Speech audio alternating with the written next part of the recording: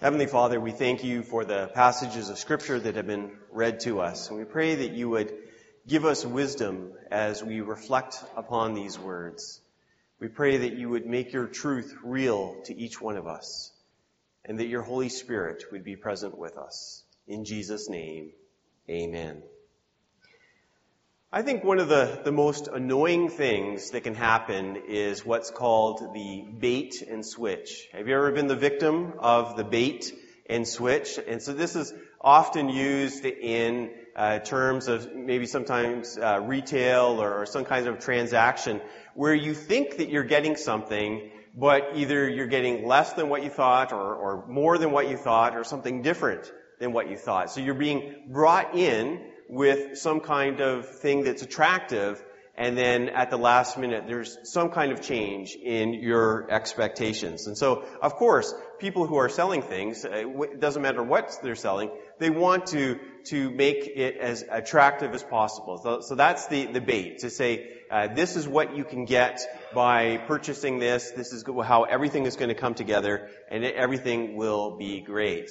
But then at the last moment, you find out that things are not quite the way you expected. Now, that doesn't always happen, but sometimes there is a bait and switch that has happened. But that's not just in the retail area where that kind of thing happens. And sometimes it's not completely on purpose. I remember at one point at the church that I was growing up, they had some snacks after the service, and I grabbed what I thought was a nice, juicy grape. And so I picked that up, and I could feel how firm this was. I know, this is going to be good. And so I bit into it, just anticipating that sweetness and the juiciness, to discover that it was a black olive. And I like black olives, but that is not what I was expecting. And actually, at the very same church, I grabbed what I thought was a chocolate donut, and it ended up being a pumpernickel bagel. And again, I love pumpernickel, but when you're expecting to have a nice sweet chocolate donut and you get a pumpernickel bagel that's not toasted or anything, it was not really what I was hoping. So sometimes you have this expectation of the way things are, and you discover that things are not exactly the way you thought it would be. And I fear that sometimes the church has been guilty of the bait and switch. And what I mean by that is there are times that we proclaim the message, and of course we want to make the gospel message as attractive as possible, because obviously we want people to come to know God as we know God, and we want to make that very attractive.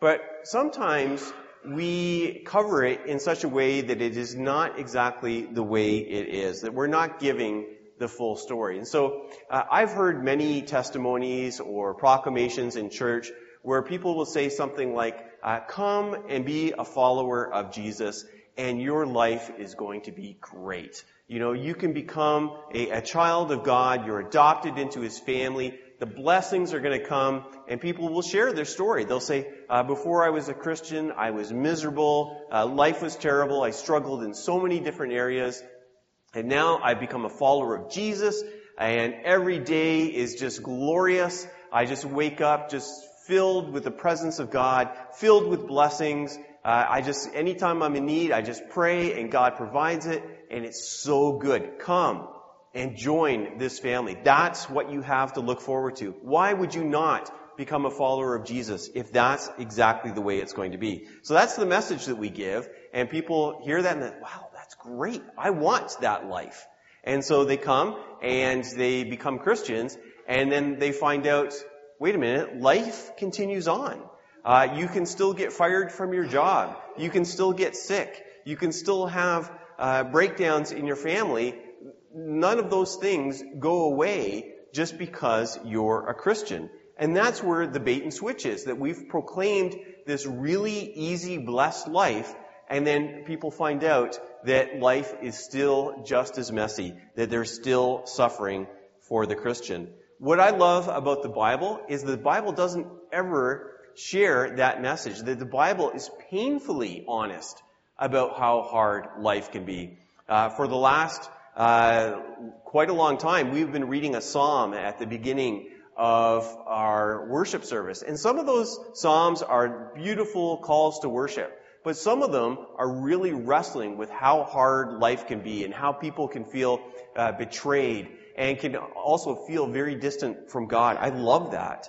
I also love the book of Job, which is what we're going to focus on this morning, which is a reflection on what it means to suffer and how we can respond in suffering. It doesn't give any easy answers. If you're looking for an easy answer to explain why suffering happens, you're not going to find it in Job, but you will find the reaction of one person to his specific circumstances, and that's what we're going to do. We're going to look at his story and try to understand who he was and what happened to him. So many people are somewhat familiar with the person of Job. Even if they don't know the story, perhaps you've heard the phrase that that person has the patience of Job.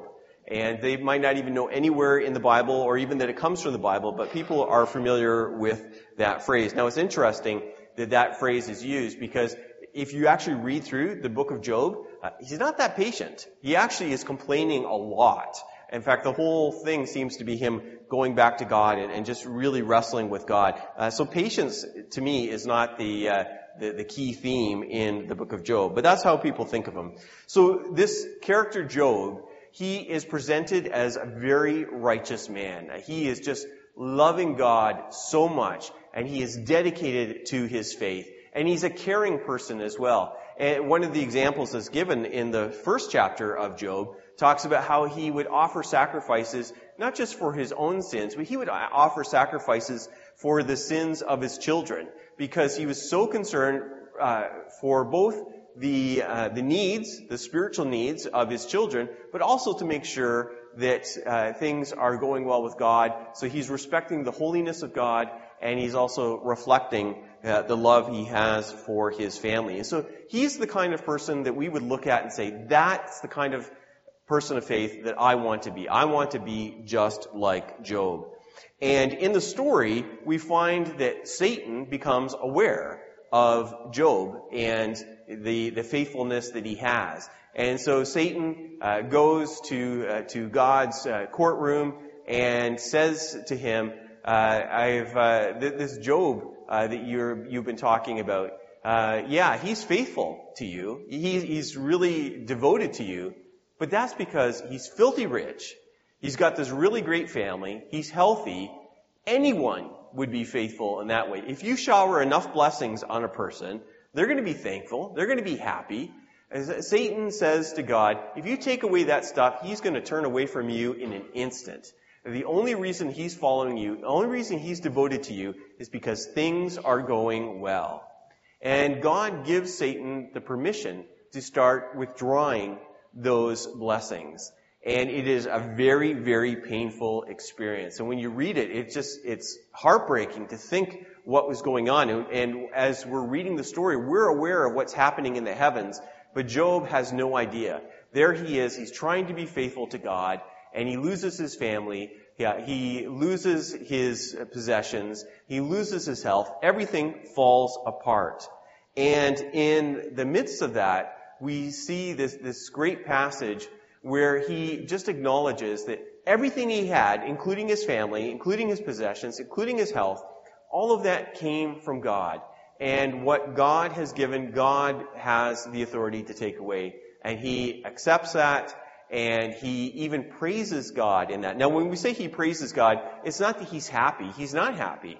Read through Job. He's really, really upset about what's going on. He is grieving. He is mourning. He is hurting. Things are very rough. However, what we see in this passage is that there is a place in his faith for suffering. The fact that he would lose what he had, the fact that he would suffer and hurt, does not take away from his faith. He never had this expectation that as long as I follow God and I'm faithful to God, God is obligated to make my life easy, to make my life comfortable, and to give me blessings all the time. There was a place for suffering in Job's faith.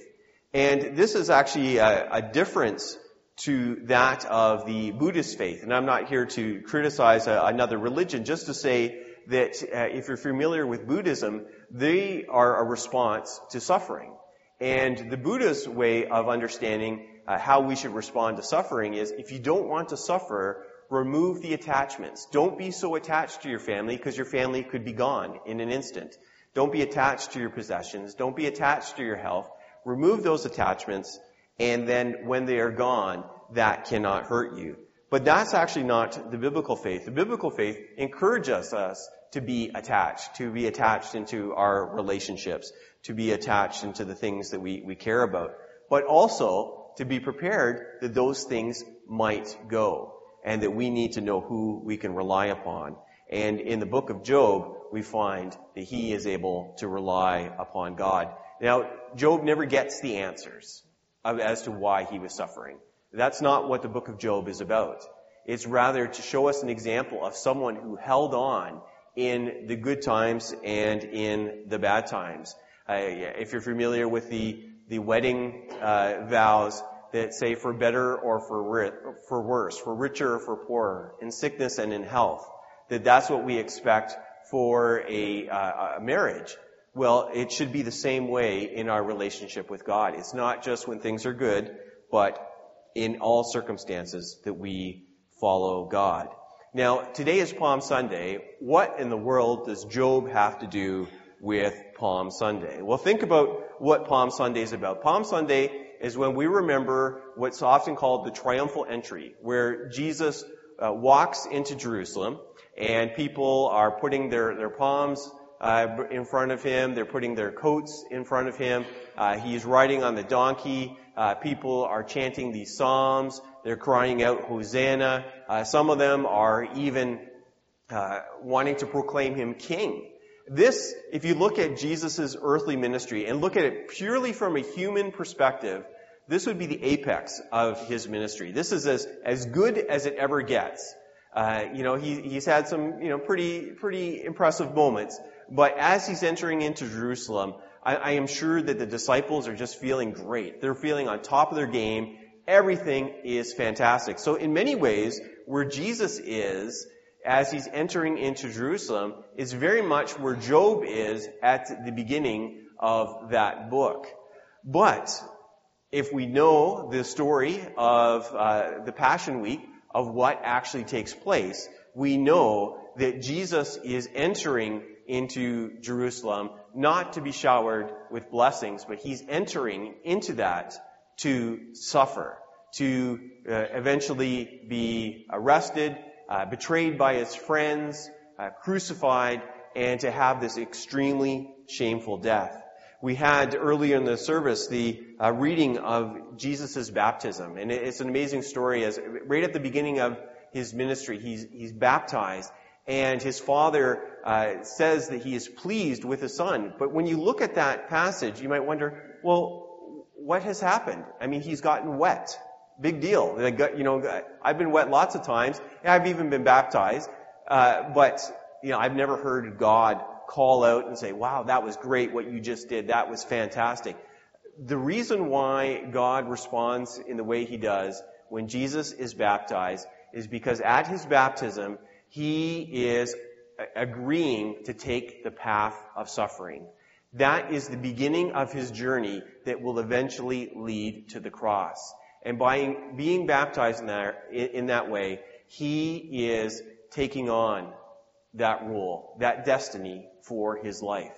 So Jesus is someone who did not expect that everything was going to go all right. He was going with the expectation that he would suffer, that there was a place in his faith, in his understanding of the Father, in his understanding of life and the world. There was a place for that, for suffering to be a part of it, and he was willing to embrace that. Now, as I bring it to conclusion, I just want to share a little bit about my story. And I want to say, first of all, I am no Job, and I am definitely no Jesus. But I've experienced suffering in my life. There have been times and seasons in my life where I felt like a Job. I felt like I was a boxer out of his league going up against the champ. and getting hit and hit and hit, that life was just pummeling me. One day it's finances, the next day it's health, then it's family problems, and back and forth and back and forth. And those moments have been difficult. I'm not going to stand here and say to you, life threw its worst at me, and I just stood there and said, praise be to God, I love it. Just bring it on. That is not the way it was. I had the patience of Job, meaning, yes, I complained just as much as Job complained in that book. But the reason why I was able to get through that was not because I was super spiritual, but I understood that there was a place for suffering in my life. My faith never was a matter of, God, now that I have agreed to follow you, you are obligated now to make sure that everything goes well. I understood that I live in a fallen world where things don't work out the way they're supposed to. It means that relationships sometimes go sour. It means that sometimes you get a bad diagnosis from the doctor. Those kinds of things do happen. And I understood that. And I had read through the scriptures, and I had seen all of the heroes of faith that we look to. They never experienced just pure bliss. All of them had some kind of suffering in their life. And for us to get through life, we can't go at it saying, wait a minute, something bad has happened to me. This seems to be out of order. God must be mad at me, or I must have done something bad, or maybe Christianity isn't even true because I was under the impression that as a Christian that I was to live the blessed life. That is not what the scriptures talk about. Yes, there are blessings. Of course, I totally believe in blessings, and I've been blessed many times. But the scriptures do not shy away from suffering. People are going to do bad things. Bad things are going to happen to us, and that's the way it is. Job was aware of that. He was very much aware that suffering could come his way, and he demonstrated that he was not a fair weather friend. He was there for better or for worse. But he also had hope. He had hope that what he was experiencing right at that moment was not the end of the story, that there was something else coming. So I want to conclude with the words from Job chapter 19, verses 25 to 27.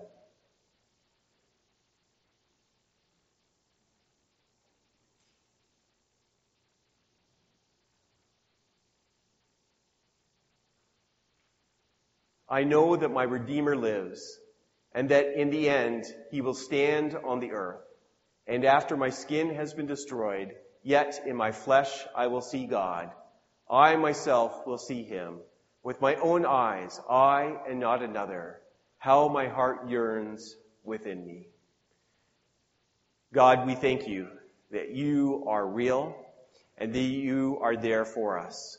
We thank you for the example of Job, who suffered tremendously. And yet, even in the midst of suffering, he remained faithful to you. He understood that that is part of what happens in a fallen world. We thank you for the message of the triumphal entry, that Jesus entered into Jerusalem, not just to be proclaimed king, not to receive a crown of gold, but rather to receive a crown of thorns. That he embraced the cross. He embraced suffering because he knew that that was a part of his destiny. Lord, I pray for each one of us, whatever situation we might be in right now. We might be experiencing disappointments of how life has turned out. We might be wondering where you have been or how you could have betrayed us. I pray, Lord, that you would enter into our experience and that you would make yourself real. Remind us that you have promised to never leave us nor forsake us. And we pray these things in Jesus' name. Amen.